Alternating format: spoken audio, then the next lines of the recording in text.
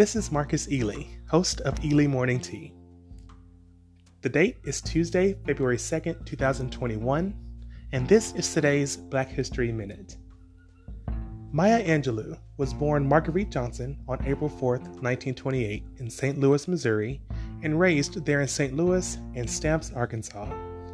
Maya became one of the most renowned and influential voices of our time. With over 50 honorary doctorate degrees, Dr. Maya Angelou became a celebrated poet, educator, dramatist, producer, actress, historian, filmmaker, and civil rights activist. In the late 1950s, Maya Angelou joined the Harlem Writers Guild. With the guidance of her friend, novelist James Baldwin, she began the work on the book that would become I Know Why the Caged Bird Sings. Published in 1970, I Know Why the Caged Bird Sings received international acclaim and made the bestseller lists.